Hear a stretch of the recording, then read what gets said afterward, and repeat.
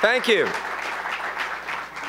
Thank you for that very warm and gracious welcome, and Matt, for your nice introduction. There are very few places on earth I'd rather be than Mount Vernon. And thank you, the leaders there at the Ripon Society, for inviting me, and thank you for your public service, what you're doing up on the Hill to serve your legislators and serve the people in your districts is extraordinary. It's a tough time for our country, and you're working hard to do really great things, and hopefully we'll be doing greater things after November. I want to introduce my wife, my first lady of 35 years, almost 36 now, Maureen, who's also here from Fairfax County.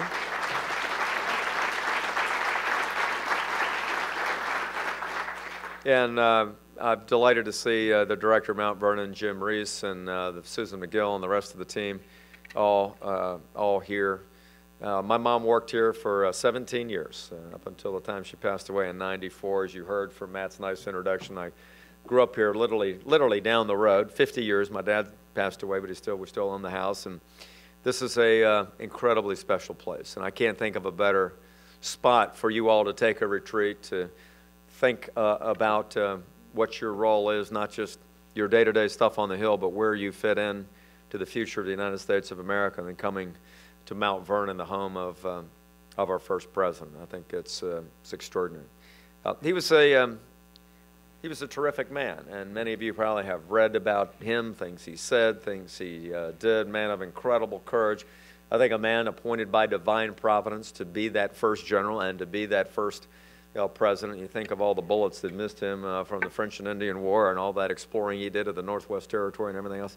Oh, it's not the Northwest, the territories up through the Ohio Valley, and he was protected for that time in 1789, I think, to be the first president, and did extraordinary things to get this country off to the start that it had.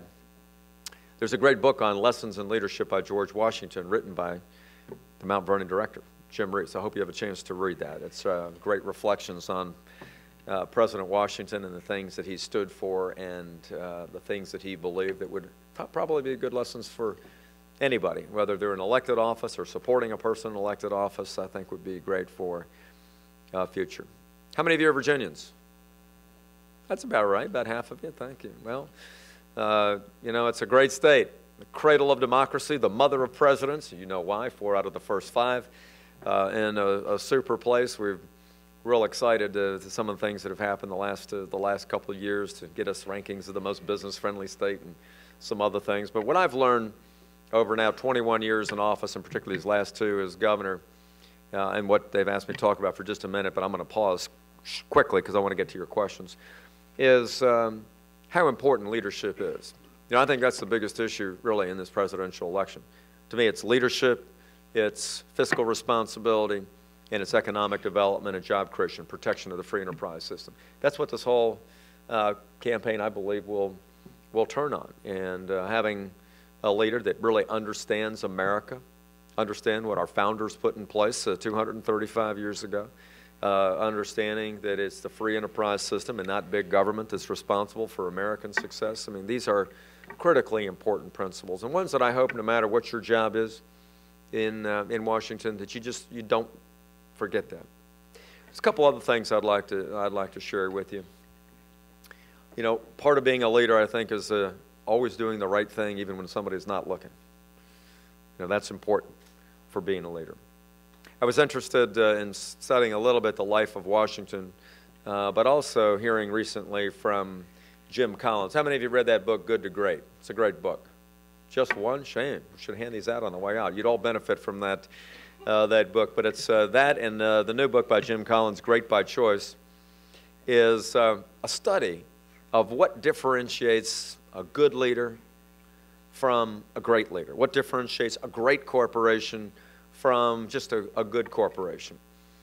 And this maybe sounds simple, but after about 10 years of research by Jim Collins and looking at all these factors that went into what he calls the level 5 leader, the very top level leaders that are really driving American corporations or have had marvelous turnarounds, he concluded that the X factor was humility. How about that? Something you don't maybe see too much of in Washington from time to time, but it's It is exactly what makes the difference between someone who's a strong leader, because here's what he says is the difference.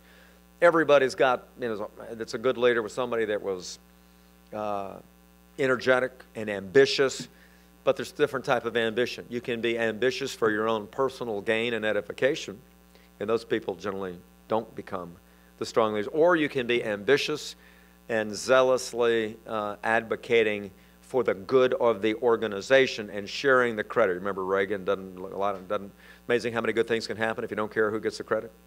Well, that was his point, is being ambitious for the good of the organization is a different type of leadership, and those are the people that really got the results. I don't think there's much more important that the American people are looking for right now than people that can get results. I call it results-oriented conservatism. We can have our strong, vibrant, conservative principles. We can talk about them, but you know what? Talk is cheap. If you can't get a budget done on time, if you can't get an unemployment rate under 8%, if you can't get us $15 trillion national debt starting to go the other way, it's cheap. It's cheap talk. So you got to talk about those principles, but then you got to put plans in action that actually get results and fix problems.